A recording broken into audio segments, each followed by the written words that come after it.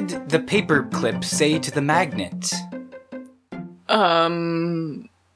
Orange, you glad I'm not a staple? I find you very attractive. Oh. Good one, right? Yeah, pretty good. Pretty good. Well, Valentine's Day was about 3 weeks ago, so we're not too far behind on discussing it. I'm Chris. And I'm Mary Kate. This is the Duffel Pod. Thank you for listening. And, yes, so to start off with, we're going to discuss a little bit about Valentine's Day and share some thoughts and feelings on this holiday. I think first, are you pro or anti or neutral Valentine's Day? I'm neutral. I've never been against it. I guess I appreciate Saint Valentine himself. Do you know anything about him? I do know that he performed wedding ceremonies clandestinely during a time when it was illegal in the Roman Empire. Because I think they believed that men would be fiercer warriors if they weren't married. Turns out not true. You gotta think Gladiator. Like, that guy was upset about his family. So, yes. If you want aggressive people, they gotta have something to fight for. So, the Romans were wrong. St. Valentine was right. So for that reason, I land more on the pro side. The historical Saint Valentine. Yes, and to that point also, I think there used to be, in somewhat more modern times, a myth that a man who had, let's say, been with his wife would have lost his vigor through the act. But clearly. That is unsubstantiated. In fact, the opposite may be true due to the influx of testosterone. You may have greater physical prowess. At any rate. Anyway. So I guess I've turned from pro to neutral, bordering on anti-Valentine's Day. Okay. And I mean, when I was single, I was like, yeah, what are all these idiots talking about who have relationships? Like, why would you complain about this holiday? Like, at least you have a boyfriend or girlfriend. Like, stop complaining that you have to buy them flowers. But now that I've been married for almost 7 years, 6.5 years, it does seem like a bit of a chore on Valentine's Day because it's like, look, I love my wife and I demonstrate it. Hopefully, in a... I've seen the love notes on your fridge. You know, yeah. With cartoons. So why on February 14th do I have to buy a Hallmark card and Topps flowers? We do observe the holiday, and Kim, fortunately, is very traditional, so I get off the hook by just doing that, buying a card and Topps flowers, and that makes her happy. But it does seem annoying, although there is an impassioned treatise in my personal journal from, like, early college days where I was talking about how Valentine's Day is actually great, and you're a jerk if you speak against it if you're married. So. Wow. This year it was good because it was on a Friday. Because I think that's some of the stress of Valentine's Day is like, oh, it's Tuesday. And, like, I imagine for a man, it's like, oh, like, it's Tuesday. And I gotta, like, simultaneously not get home too late because that's going to be bothersome to my wife. But also I can't show up empty-handed. Right. So, but this year I was in the supermarket during the day on Valentine's Day, and it was flooded with men during the day in the supermarket, which, like, I'm mostly a stay-at-home mom, so generally in the supermarket during the day, you see old people and moms with kids. Yes. So the demographic was definitely skewed on Valentine's Day. Now, I live by a principle that we do not go on dates on Valentine's Day because everywhere is packed. Mm-hmm. And I find it sickening to watch people go on, like, first dates on Valentine's Day. I'm always like, get out of here, amateurs. Like, we're married. Yes. So, which reminds me of, like, do you remember when we were at Pano's restaurant? Yes. I think it was for my birthday. That's exactly what I thought of. Mm-hmm, and there were people sitting next to us having their first date. Mm-hmm.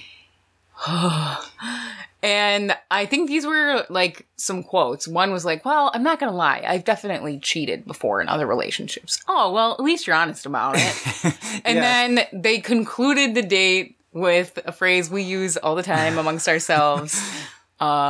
Cheers to new beginnings. Yes, cheers to new beginnings. I felt like I was watching, like, an MTV show. No, it was, it seemed almost scripted the way it was. That's so what I'm saying, obvious. like, reality TV, reality. Yeah, like, it wasn't like, oh, are these people maybe on a first date? It sort of seems that way. It was like, no, it was like the Disney Channel's idea of, like, let's write a super obvious first date scenario. Yeah. Well, since you mentioned Disney Channel, let me talk about where some of my romantic ideals have come from in life. Yes. One, Xenon Girl of the 21st Century. So, Xenon Girl of the 21st Century was a Disney Channel original movie. Mm-hmm. Circa, like, 2000, maybe 1999, something like that. Yeah, and I saw it when I was like 12 or 13, so I was the same age as the characters. And I remember when Xenon, like, I don't know, kissed the boy with the bowl cut. Something went off in my mind, like, oh, I'm behind. Like, I have not dated anybody or kissed anybody, and I'm 13. I am behind in life. And that's pretty much, like, the belief I operated on throughout high school. It's like, I need to catch up. And, you know, thus ensue the high school boyfriends of varying degrees of excellence, I guess. I don't know. Like, some better than others. So that was one place where my romantic ideals were formed, was literally that movie. Like, I remember I was home alone during the day watching it, and I was like, oh my gosh, like, I am behind. And similarly, like Lizzie McGuire and those shows. Mm-hmm. But a book that formed my romantic ideals. Yes. Are you ready for this? Mm-hmm. You've read it. Yes. At my recommendation. I remember when we got it at Barnes & Noble. Yes, I remember buying it too. The Whistling Toilets by Randy Powell. Yeah. So, some evening jaunt to Barnes & Noble when I was around the same age, like 12, resulted in me buying, I even remember it was $7. I bought The Whistling Toilets, and it was summer, and I bought it just to be funny, and I proceeded to devour it into, like, the wee small hours of the morning. I thought this book was, like, the greatest thing I had ever read. And I actually was, like, looking for information on it. I wanted to check it out at the library, but it doesn't exist in our county library system. I would have had to find it on, like, interlibrary loan or something. That makes it kind of exciting that it's, like, it really is this sort of hidden gem. Yeah. Well, and I kind of think it must have, like, a cult following because, there's enough about it on the internet. It's not totally forgotten. It was published in 1996, but, like, the Amazon reviews for it, I was, like, shocked at how much it resonated with my experience. So this is from February 19th, 2000. Someone wrote this review. When I first looked at this book, I was a little nervous because it seemed somewhat strange, but once I started reading it, I could not put it down. It was amazing. Great writing. I would definitely read it again. Now, speaking to that, I read this book every summer as a ritual. Wow. For several years. I actually made tally marks in the front of it for how many times I had read it, and it was like a quest for, I don't know, 5 or 6 years. I read the book, generally tried to do it in one sitting, once a summer. I kind of did that with the novelizations of The Empire Strikes Back and D2 Mighty Ducks. Okay, all right. Aside, Good use of our time. I explain it to my students in the school library as having a best friend book. Yeah. One that you can visit over and over again. Yes. This other one was like, yeah, this totally resonates with me. This was November 25th, 2003. This kid was like, I was wandering around the library during lunch, and the library lady told me to find something to do, so I quickly grabbed a book from the shelf, and it was this. It was Fate. I couldn't put it down. Seriously, if you haven't read this book, borrow it, or whatever, or buy it. Just read it. So I was similarly zealous about this book, like making everybody I knew read it. And I remembered it recently, like, why did I love that book so much? Right. The Whistling Toilets by Randy Powell. And I don't have an explanation. I think it was just perfectly fit to, how amino acids lock into other amino acids to build proteins. Yes. I feel like this book in my brain had the same compatibility because I feel like so the premise of it is the boy next door romance with the girl next door, childhood best friends, becoming romantically interested in each other. Mm-hmm.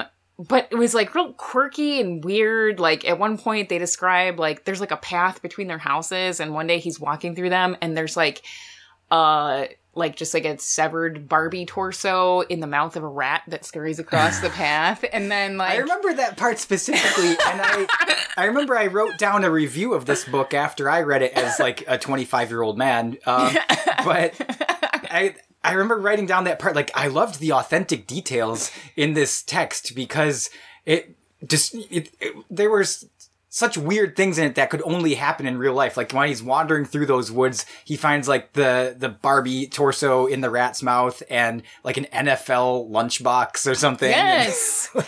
And so the premise of it was Stan and Ginny, so Stan and Ginny both love tennis. She went pro while they were in high school, and she's off her game and nobody knows why. So they bring her home so Stan can be her coach and get at what's off in her psyche, which of course leads to all this intimacy and I don't know, maybe we're into each other. But the Whistling Toilets, okay? Why is it called the Whistling Toilets? That's the whole reason I picked it up. So throughout the whole book, Stan is navigating his feelings for Ginny and trying to convince his parents to let him have a bus pass and all kinds of teenager kid stuff. And then in the back of it, there's this narration in the back of I don't know when it's the right time to tell her about the Whistling Toilets or if she's the right person. Right. So essentially he has a gating factor for if you're my soulmate, you will react well to the Whistling Toilets. Oh, yes. And it's these toilets in some public park bathroom that have no stalls between them. There's 4 toilets in a row with those industrial flushes. And he discovered at one point that if you flush them all in succession, I should say, they make this ethereal whistling song that's very touching on a spiritual level. And the whole book he's I don't know, I'm really kind of attracted to her and but we're friends and but what about the Whistling Toilets? That's right. An essential part of me. Something about that just resonated with me. I thought I need a key for how to know that somebody's my soulmate. I need to find my own version of the Whistling Toilets, I guess. Spoiler alert, since it's not available through the local library, and nobody will probably read this book, in the end, he does show her the Whistling Toilets, and guess what happens? I forget. They just make out in the bathroom. They both have this surge of emotional response to these whistling toilets. And make out, and then I think she gets back on her game with tennis, which isn't because of the kissing. It was because of something else. Yeah. So these are my reference points. Starting out like, okay, like I was like wearing Winnie the Pooh overalls like a couple years ago. Now I'm in this awkward transition into adulthood. I need some keystones for how to how to navigate this life. Xenon, Girl of the 21st Century, and the Whistling Toilets were my compasses. Yeah. For me, definitely like Boy Meets World. Oh yeah. Corey Topanga all the way. I feel like that had to have influenced a generation to feel that they had to have a soulmate in, beginning in 6th grade. And I had the same feeling in 6th grade, all through middle school. I didn't have a girlfriend, and I thought like, I must be some kind of loser. Why don't I have a girlfriend? Yep. And same thing in high school. And also, the high-stakes nature of Corey and Topanga's relationship made it seem like, okay, once you start going out with someone, like, you have to fight destiny. to keep them. Yep. Like, they have to be your forever, and like, nothing's gonna get in the way. So, like, pretty toxic way to be looking at relationships. And I feel like that really was, like, a touchstone for 90s kids. Like, oh, yeah, Corey and Topanga, that's what I want. Yep. Yep. And then one that fortunately didn't influence me because I read it when I was, I guess, older and wiser, at, like, age 28. Stargirl by Jerry Spinelli. I was just going to bring up Stargirl. Yes. Oh, man. If I had read that in high school, I would have fallen in love with Stargirl. I mean, I still did feel a little wistful at the end of that book. I thought that, I don't know, Stargirl was just great. She was a free spirit. Maybe you can explain it better than I can. So that one I read around the same time, like I was in middle school. So I'm surprised you didn't read it until you were older, because I'm surprised I didn't, like, force you to read it. But, right. Stargirl was just this, like, so it was another one, like, from a boy's perspective about a girl, which I think I liked those, because I was like, oh, this is decoding the male mind for me. And same thing, like, close proximity, trying to navigate this whole thing. Like, that's high school, right? Like, you're just smashed together and, like, trying to figure out what you think. So Stargirl was, like, exceedingly eccentric, like, carried a mouse in her pocket, and, like, every time she sat down in class, she put a tablecloth and, like, a flower in a vase, and she had a happy wagon. Like, anytime anything made her happy, she put a pebble in this little wagon in her room. Oh, yeah. And, she was just, like, exceptionally kind and free-spirited. And he was, I think Leo, he was madly in love with her, but, like, didn't know how to process it because she was so different. It was like, how can I possibly associate with her and maintain my social life or something like that? Yeah. So, I would say she fell into the category of, I guess this is a character type, the manic pixie dream girl. Yes, yeah, that's the exact phrase for it, yeah. So that's what I always wanted to be. I always wanted to be the manic pixie dream girl. I wanted to be Stargirl, because I had no chance of being Ginny, the professional tennis player from the Whistling Toilet. So I was like, I'm aiming for Stargirl. And I tried to be exceptionally quirky and eccentric, because I thought, I don't have a lot to go on. I'm kind of awkward, so I need to just go in the extreme direction of making my quirkiness appealing. So that is pretty much how I lived, hoping it would work out. Yeah. Yeah, I mean, what are you gonna do? Wisdom doesn't come till later. So middle school, I guess that's the theme right now. The carnation ritual. Yes. Oh my gosh. Okay. Oh my gosh. So Valentine's Day, and speaking of how you feel like you're behind and you feel like you're abnormal if you're not dating in middle school and high school. I remember in 9th grade, sitting in homeroom, and a girl knocked on the door, came into the room, and she was delivering roses or carnations or something, and it was, you could pay $1 or whatever and have it delivered to, like, your sweetheart, I guess. And so I wasn't expecting one when she walked in. I didn't really look up from what I was doing. But she said, I have a flower for Chris Duff.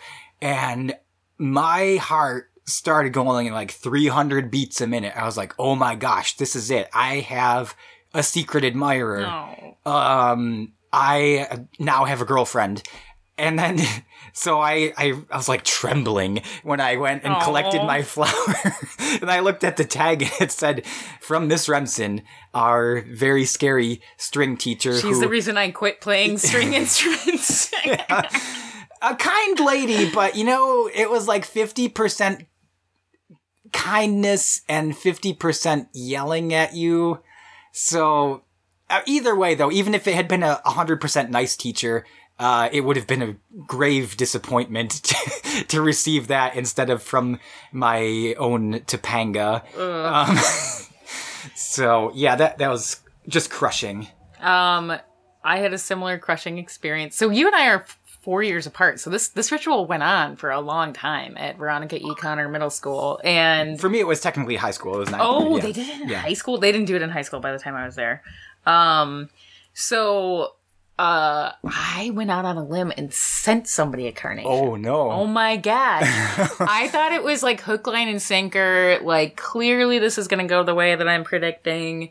Because I wasn't going for, like, the winningest, most popular boy that I had no relationship with and admired from afar. It was, like, a friend that I had some feelings for. And I thought, nobody else, like, I'm around this guy all the time. Nobody else is interested in him. No one's ever said anything. No one's like, oh, this is the guy that, like, 16 girls are like, oh my gosh. I thought, I'm pretty much the only person, like, interested. So probably it's the same vice versa. Like, why not? And I sent him a carnation. I didn't say anything explicitly romantic with it, but, like, okay, you're sending it on Valentine's Day. So that was it was my first like romantic risk at age 12. And I don't even know how I mustered the courage to do that. Now that I think back, I'm like, what? I wouldn't even do that like now. Like, so then I get to homeroom and there's a carnation on every single desk. Some people had like 8. I had 1. It was from my homeroom teacher, which was disappointing, but I thought, well, that doesn't mean anything. Like, maybe he didn't want to take the risk and send me one. Yeah. But then one of my friends got one from him. And I was so devastated. I was like, what? What? And so I came home really brokenhearted, crestfallen. I went into my bedroom, which at the time, the only lighting I had in there was Christmas lights because I liked that. It made me feel moody. Oh, yeah. And I turned on Star 102.5 and the Macy Gray song, don't go chasing waterfalls. Please stick to the rivers and the lakes that you're used to. Technically, I think that's Destiny's Child. Is it? Oh. I think. Okay, well. But maybe Macy Gray I'm missing it. I don't know. But that song came on and it just landed. Oh, man. I was like, yes, like I ventured too far. I should not have taken the risk. Now I'm mortified. I didn't talk to that kid for like 6 or 7 years, and we went to the same school. Like I just like abruptly stopped talking to him out of shame and didn't talk to him until I like graduated. Wow. And when I was serving him Chevetta's chicken in a fundraiser line, I was like, hey, I'm kind of over it by now, but not really. I wasn't even going to mention this, but this reminds me of something I've told to almost no one. Well, this sounds in the entire world. I would say maybe 3 people know of this. Am I one of them? You will be now. Oh, okay. Okay.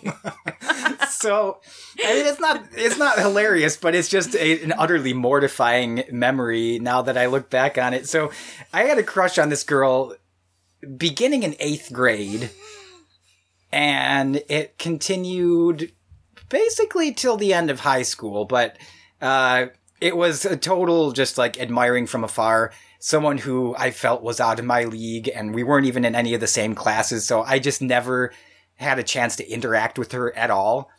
But, after years of just, like, being sort of, like, obsessed with this person that I'd never gotten to speak to, I wrote, a letter to her, And like, it was, I guess sort of I don't know, it was like this weird note, and I slipped it into her locker. This was like in 11th grade, and it was so cringy. I don't know what I said. It was like, I think you're super pretty. Like, I'm wondering if you think anything about me. Do you know who I am? Circle one, yes or no. Basically, it was essentially that. I was like, I like you, even though we don't really know each other. Like, what do you think of me?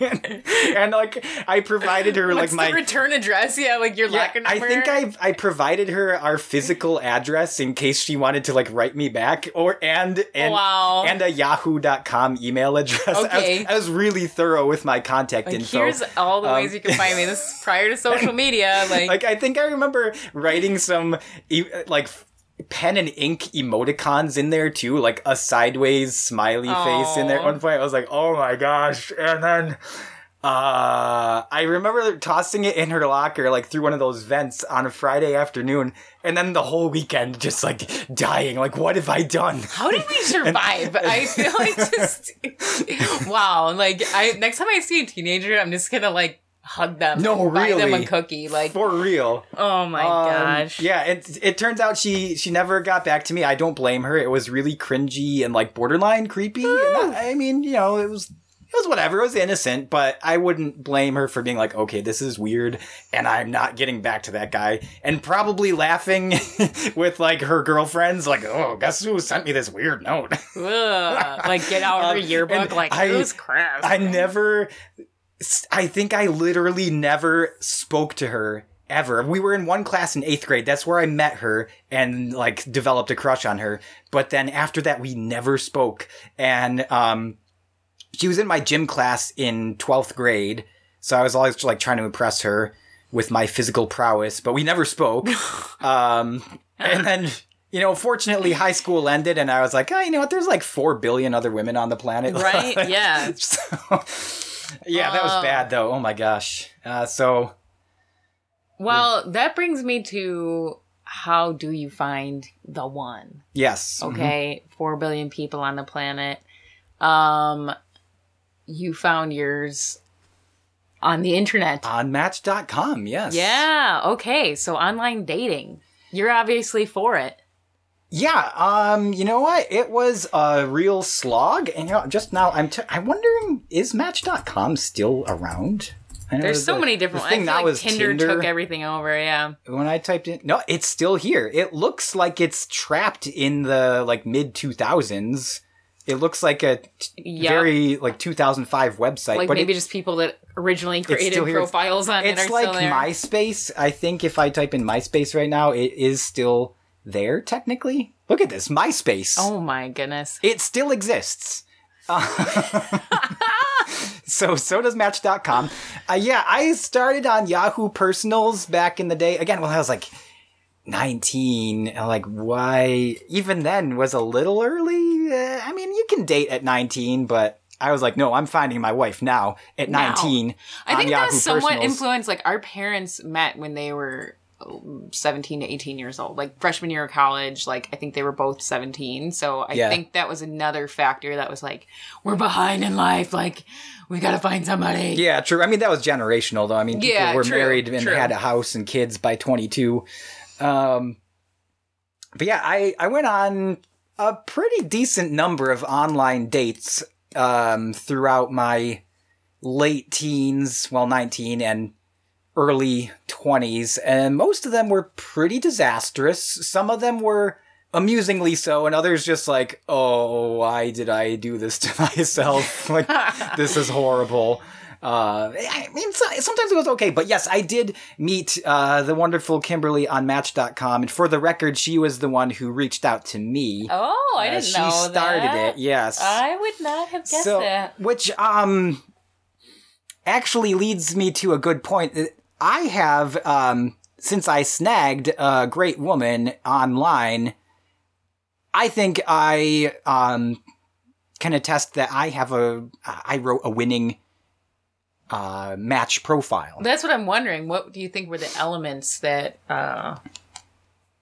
we're winning. Well, some I think I kept it to a decent length, neither too long nor too short. You don't want to seem narcissistic. Right, and it was funny. It gave enough personal details without going into too much detail. Leave a little intrigue. Yeah. So yeah, when I say that I have that I wrote a good profile, like, yeah, I have a successful marriage now. I can back that up. I dug out from my hard drive a dating profile that maybe isn't the best one. It's one that I can't claim credit for finding. A friend sent this to me. This is dated June of 2008 when they found it. And it is mind-blowing what this person wrote. It was a female. Must have been around my age at the time, probably 23, 24. And I'm just going to read it in its original form without comment, unless I just bust up laughing in the middle of it. It's long. And this is maybe what not to write on a dating profile. I know you've had some... Although we don't know. This person could be happily married by now. Yes, you know what? You're absolutely right. I don't know what the results were of this. And as we'll see as we read through it, she did get quite a few replies and a great amount of interest. So I don't know. I'll let you be the judge. It starts off, I feel with great intensity and have never been capable of experiencing anything in moderation. I am deeply passionate and committed to everything I am engaged in. I will become consumed by my own ideas and imagination for endless hours, interrupted by few, as few are able to stimulate me in the ways I am capable of stimulating myself. Yikes. That's what she said. The drive to perform, create, achieve, and discover fuels my life, and my tank is always overflowing. I am highly critical of my close companions and share myself and my time with a select few. Impress me, entertain me, surprise me, challenge me. I am obsessively aware of my surroundings and all that exists within them. I will consider every detail and leave nothing unexamined. I am not always right, but at least aim to understand where I went wrong and then to correct my imperfections. I am caught within my own web of self-perfection. I am always fighting myself and my expectations, with victory the only option. I will listen to you intently and expect the same in return. I understand much that is overlooked, and have overlooked much that others understand. I desire to fill the gaps of this disparity, and am unspeakably disappointed by the reality of this impossibility. I have a bottomless bank of stories, and take pleasure in an engaged audience. I have experienced much beyond my age, and will continue to explore and advance. I am uplifted, inspired, and set apart by an intensity and insight that I am committed to. I am often driven to near madness by a clarity of perception that is relentless. I can see through your deception because I am skillful at deciphering much of human interaction / communication. I am an artful and involved conversationalist and will indulge anyone who can reciprocate. I battle often and deeply with demons of my past that have a firm but hopefully loosening grip on my ability and willingness to make and sustain intimate human contact. My moods are both marvelous and maddening. I am delightfully unpredictable. I will refuse to let you near my vulnerabilities until you have earned my trust. I will be painfully critical and suspicious until you make yourself into a loyal companion. You will be tested. In return... Oh my gosh, where did I leave off? You will be tested. I've lost it in this completely unparagraphed block of text. Oh, wait. You will be tested. In return, I will enter into the challenge and prove myself as a worthy competitor. Whoa. Please, do us both a favor. Only message me if you sincerely feel as if we could enjoy each other's company based on the substance of my description. I am not interested in receiving compliment-laden emails that detail for me all of the ways I impressed you. Initiate conversation with me that makes me desire to explore you in return. I do not want to waste my time, so please do not waste yours. Make an honest assessment of what could be commonalities between us, and pursue me only after reflecting on my words and your potential to match them in action and interaction. In response to the overwhelming number of emails that have flooded this inbox, please follow the following suggestions. 1. I value intellectualism very much. I do not value, quote, one specific type of an intellectual, unquote. By this I mean, I do not care if you are a doctor, an engineer, a professor, a carpenter, an artist, a musician, a traveling salesman, etc., as long as you are intellectually inclined in one of many ways. There is a great amount of diversity within this category, but there is still a framework that is inflexible. A. I appreciate attention to email form and content. Please think before you construct your words and pay attention to the feelings that you wish to evoke in your reader. There are many ways that one can go wrong in this area, but just as many ways that one can succeed. B. I do not care to be called cutie, sweetie, or any other nicknames that should be reserved for friends or intimate partners. C. Please do not tell me that we are made for each other, or that you are my man, or that I am your woman. Besides being a huge turnoff, you have no foundation to make these remarks. D. As mentioned above, please limit your praise of me. I repeat this in order to give you a chance to make some headway. I want you to challenge me, not to bow to me. I want you to expand me, not inflate me. I want you to test my control, not submit all of yours. I will expect and value this at both the onset of interaction and throughout the course of our relationship. E.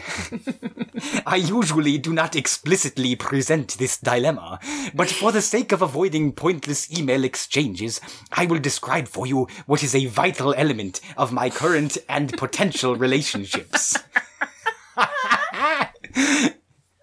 Oh. I want you to make me want you.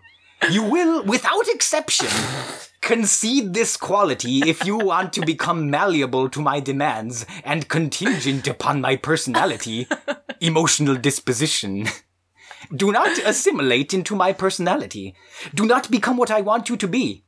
I advise you, if you are to work your way into my life, you must maintain an independent sense of self that is resilient to my presence. My respect for and attention to you will collapse if you are unable to assert yourself and make me work for your affection. I like the game. I like to chase. I need it. It drives me, stimulates me. Intellectual resilience and emotional fortitude are irreplaceable. The dilemma lies in what has evolved into an intrinsic and rather permanent feature of my personality, for both better and worse. I will test you. F. I do not want casual/sexual encounters. If you are looking for this, you will receive no gratification from me. G. She does not go through the entire alphabet, I promise. G. There is a difference between proving yourself while in my company, through words and actions, and inflating yourself on my behalf without the context of interaction or reciprocal communication. H. Do not write to tell me what you did not like about my description. I do not care. You need to reassess your motivations and what you hope to achieve with your remarks. You and your unproductive commentary strike me as a whole number of things, none of them attractive. That all being said, I am a person who delights considerably in the company of people of all varieties. For those of you who have emailed me, making various remarks on my written description and or appearance, or have offered me advice for dating, thank you. If you were well-intentioned. I apologize for not responding to each of your emails. I simply do not have the time. If I do not respond the first time you email, I probably do not intend to respond at all. Do not take this personally. It's just, I have a good sense of what type of person I am looking for. I have received upwards of 60 emails in only 3 days. Thanks for the feedback, and best wishes with your dating aspirations. Smiley face. Which I think is emoticon. Just the perfect, smiley face emoticon at the end of all that. And then a little blurb. I think this was on the site plentyoffish.com, which had this feature where you were supposed to separate from your bio, write a little blurb about your ideal first date. So here's her idea. Identify a mutually agreeable environment that would create conditions for comfortable conversation. The setting is much less important than the company. Our surroundings are crucial insofar as they enable our ability to listen to and learn from each other. Wow. Okay, so I was trying to picture this person while you were talking, and I could not get around the first image that came up, which was an android. I was thinking like Sheldon's girlfriend from The Big Bang Theory or something. I like clinically there's a lot of really interesting things about this dating profile. Like, several diagnoses come to mind. I will test you. You will be tested. In like, what I would like to ways? see how many times that was said in there. There was this really intimidating psychologist that worked for the company I used to work for. And if you were in a meeting with her, like, she would literally call you out on, like, oh, you said the word control 7 times. And you'd be like, oh, stop it. I thought we were just having a meeting. But I... like, that's definitely a theme. I will test you. Yeah, I'm wondering. She's a tigress. It seems longing like to be tamed. a harrowing experience to date her. I mean, first of all, just get your foot in the door and get a reply back. Like, at least if you're an aspiring author, you can count on at least getting the rejection slip. But in this case, getting the rejection from her is also a step up, like, compared to the mass of desirous men who don't get any reply from her. They're like, oh, you got a rejection from the goddess? Yeah. Wow. And then just imagine it's the requirements to go on a date. It's unbelievable. I mean, for my current job, I had to pass a background test, and I think there was a drug test, and have my fingerprints taken. I literally had to sign a McCarthy-era affidavit attesting that I am not now, nor have I ever been, a member of the Communist Party. That was a real thing. Wait, for which job? My current job as a teacher. Okay. It was something left over in the district. They're like, sorry, we keep forgetting they said, to like, go yeah, over this at the board meeting. This is literally from McCarthyism. You have to sign this that you're not a communist. Wow. And I feel like it was easier for me to get that position where I'm entrusted with children all day than it would be for a guy to, like, meet this woman for intellectually stimulating conversation at Panera Bread. Mutually agreed upon.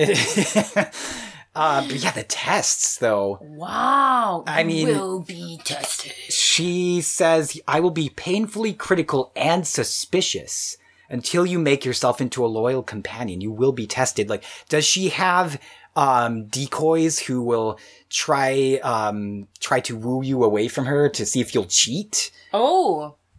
I think she'd be a good companion for this kid I went to elementary school with, who at one point this was, pre 9/11, we were talking about the Twin Towers in 3rd grade. Mm-hmm. And the teacher said they're exactly the same. That's why they're called the Twin Towers. Right. And he raised his hand and he was like, well, they can't be exactly the same. Everything's at least a few molecules different. And the teacher's like, oh, I suppose you're right. And he's like, yeah, I just strive to be exactly right. Yeah. So that's teaching kids for you. I'm thinking I have some matchmaking to do. I think I think I know the kid you're talking about now that you say that. I've probably mentioned this before.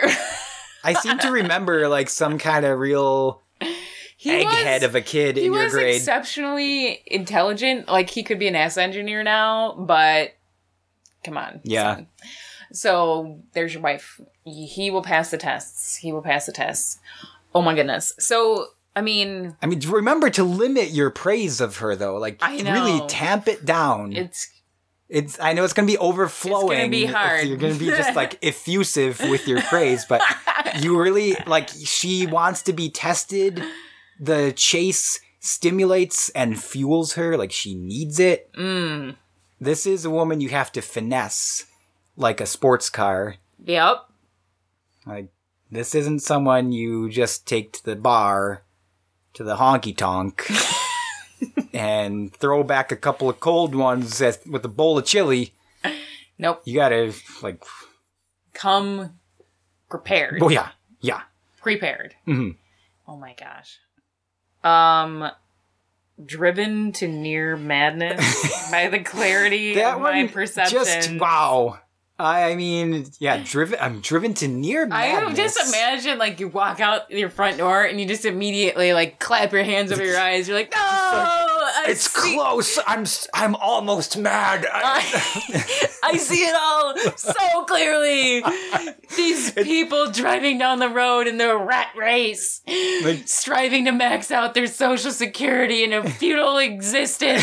I'm being driven mad by the clarity! Or... I don't know if you've seen all the Twilight movies. I have, though. It's not the Twilight Zone, the Twilight series, like Bella and Jacob. Yes, I've seen one with you at the drive-in. In Twilight Breaking Dawn Part 2, Bella wakes up as a newly created vampire, and she goes outside to test her powers. Oh goodness! And it's she's just flashing through the forest. Super fast, like the speeder bike chase in Return of the Jedi, just like trees whipping by on both sides. And she's got this huge smile on her face because she's a vampire now. And she gets this look of awe as she like is able to zoom in with her eyeballs on the tiniest details, like seeing the fuzz on a bumblebee's wings that are flapping in slow motion. And she sees like a butterfly and she's like, whoa, butterfly. Even though she's running 90 miles per hour, she can see the butterfly like 50 feet away. Oh, yeah. And it's just the clarity in that moment must have driven her to near madness, but only her newfound strength as a vampire kept her sanity in check. Right. So that's the solution for this lovely lady. Mm-hmm. She needs to become undead and just reach the next level of existence, so that she has her human frailty doesn't limit her mind. Yes. You know what I mean? Mm-hmm. Right? I mean, there's only so much you can bear in these frames of dust. But if you've got an undead body and superpowers, you're set, girlfriend. So I think she needs to go out to the Pacific Northwest, find that pack of vampires. It's called a coven. A coven of vampires. Oh my gosh. Wow. Well, I hope she is happily matched with somebody. Yeah, who knows? I mean, if she is, I would, you know what, on the off chance you're listening, because I know this podcast is so popular, please contact us. We would love to have you as a guest and meet your spouse. Yeah. I know spouse might not be the right term, like intellectual partner, because I know you value intellectualism and the interlocutor. Yes, your paramour, if you will. So that's probably my all-time favorite piece of found writing, maybe even above You Are a Beautiful Person. There's more meat to it. I mean, you can savor that one. Mm-hmm. That one's good. There's just so much to dissect. I mean, we could spend an hour going over this. Other thoughts related to Valentine's Day. I guess the only thing I would want to get from you is your impressions of my husband when you first met him. Yeah. I think I can remember the date I met him. It was at somebody's house. Yep. In Amherst. Mm-hmm. And he was playing his guitar. And yeah, you know what? Very first impressions, there wasn't much there. I was like, oh, it's a guy with a guitar at a gathering of Christians. Like, wow, what a surprise. What a surprise. So, yeah, after that, though, I was like, yeah, Michael Bonning. I mean, of course, you know, we still refer to your husband as Michael Bonning. Oh, yeah. Even though you're married to him. 2 years of referring to him that way. Yeah. chill, cool guy, a little intense, perhaps. Always had a spiritual perspective on anything. Literally you anything. mentioned. Yep. I remember, like, Ooh. the story, he would bring up, any story any scenario you wanted to talk about, he would have some kind of miraculous anecdote that went with it. Like that story he used to keep in his wall. Yeah, right. It was like a guy who, like, was getting attacked by a leopard, I think. Right? like a tiger, Yeah. some kind of large cat. And, like, was getting attacked and, like, heard the Lord say, like, take its tongue out. And so he reached inside of this tiger's mouth and ripped the tongue out. And that ended the fight. I gotta ask him about that one. I don't know. I always just pictured that as, like, when you take the ticket at the deli counter, you just... that little paper thing, like, got the tongue, there you go. Yeah, I think our first impressions of him were similar. And then we used to, like, come home if we'd seen him and be like, I've got a Michael Bonningism for you. Yes.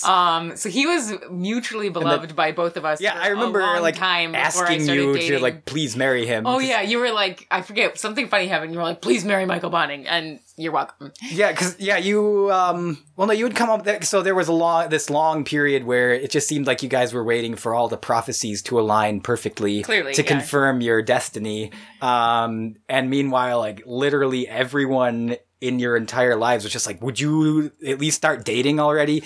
And one time you came home, like, all kind of bamboozled, and you were like, I just don't know what to do about Michael Bonning. What do you think I should do? And I was just like, can you please marry him? You were the first person I told when we got engaged. I came home. Yes, I remember, yeah. Yeah, I came home, and you pulled in the driveway, like, right behind me at, like, 2 a.m. or something, and I was like, Michael Bonning asked me to marry him. And you were like, yes! So, I'll say, Kimberly, I was open-minded to an extent, but also hyper-protective of you. Uh-huh. And we were meeting at Ariba's for dinner to meet Kim. Yes. And I was, like, telling Michael on the way, I was like, I've never liked anyone that Chris has been romantically interested in.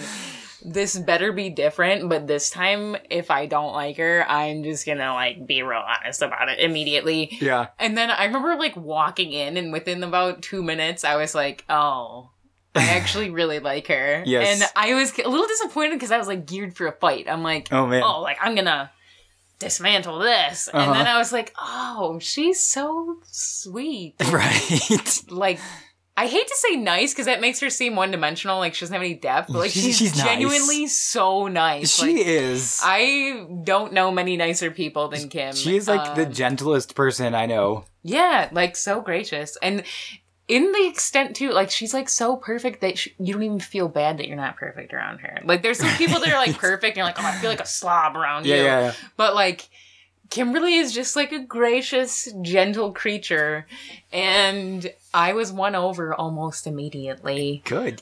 So good on us, I guess, for picking good ones. I'm always grateful for that. We like our other sister-in-law too, Jessica. You know, the Duff children have done well. Yes. We've all married up, I would say. Yep. All of us. For sure. Should we do president? I think we should divide this into 2 episodes. This is going to be an hour long. Okay. All right. Well, any concluding thoughts on Valentine's Day, romance, advice to give our listeners? You know, how to keep the romance alive. We were married we were married within 10 months of each other, I think. So. Yeah, you got married in December of 12, right? Yep. And I was married in October of 13. Yep. So yeah, pretty close. Mine was quick, of course. Kim and I started dating officially in February of 2013. We were engaged 4 months later, and married 4 months after that. You had talked for a while, right? Like couple months before you met each other. Yeah, we emailed a bit, and then it went. It was a squiggly road for a while because at first. I think I'm a very acquired taste. And so it did take Kim a while to sort of like catch on. And then, once she was hooked, she was hooked. Well, so, right. And, you know, maybe that's it. Maybe we're all acquired tastes. I don't know. Yeah, you know, I mean, looking back, I feel like we married pretty similar people. Like, I feel like our spouses have a lot in common with each other. Yeah, that's true. Like, they all like a blue collar work ethic, like, I don't know, well-behaved, kind of like perfect people that don't make mistakes. Right. Yeah, I don't regret not having it work out with anyone else previously. Like, looking back, I'm like, oh my grateful. Gosh. Very like, grateful. Thank God. Literally. Yep. Same here. Same here. Yeah, so if I were to give advice to a younger me or younger anyone, like, if you're 13 or 15 or 17... Like, under 21. just, like, chill? Yeah. You know what was the other thing with me? The other thing was I thought the stakes were always much too high. And that was why...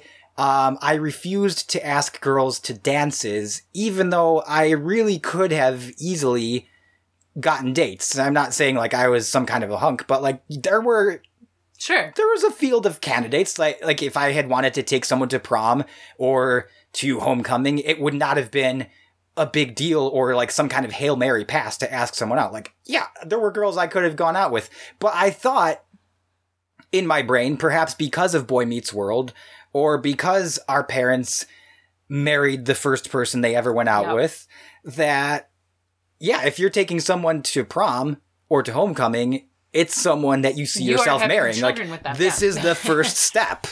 Like, you are now on the path, and you have to see yourself marrying this person. So I was like, well, you know, I know I could ask this person out to prom, but do I see myself marrying them? No, so I'm gonna go by myself. Like, oh, idiot. Like, and, you know, even with regular old dating, like when I was 19, okay, like maybe I wasn't mature enough for a real, truly committed relationship at that point. But you know what? If I had just tamped down my expectations, I could have just gone on some like fun dates. Yep. And become a little more like socially well adjusted rather than wanting to make this quantum leap from single lonely teenager to married man. Like, I imagine you go from like wearing your like track uniform to like a sweater vest in a study when you said that, like teenager to married man. Yeah, I'm wearing like my blue spandex of my cross country uniform, and then like now I'm a married man. Portly with a beard. Yes.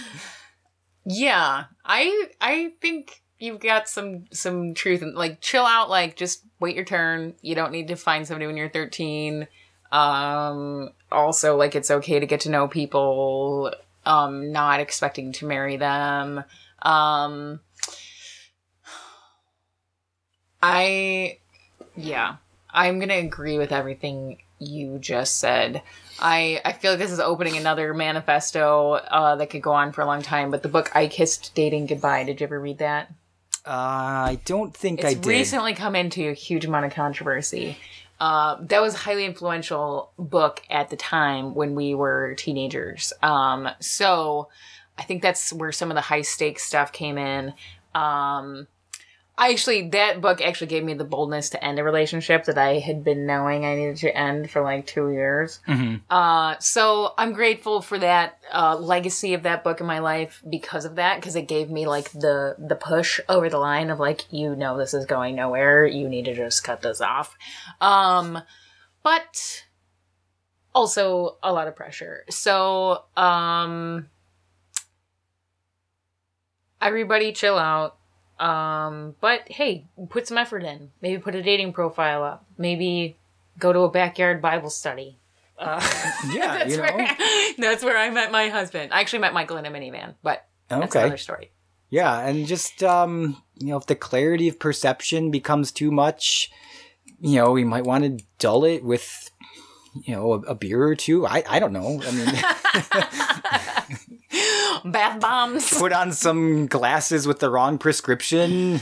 Yeah, I don't know. Just go in a sensory deprivation cave. Yeah. Well, that's it for Valentine's Day on this 5th day of March, 2020.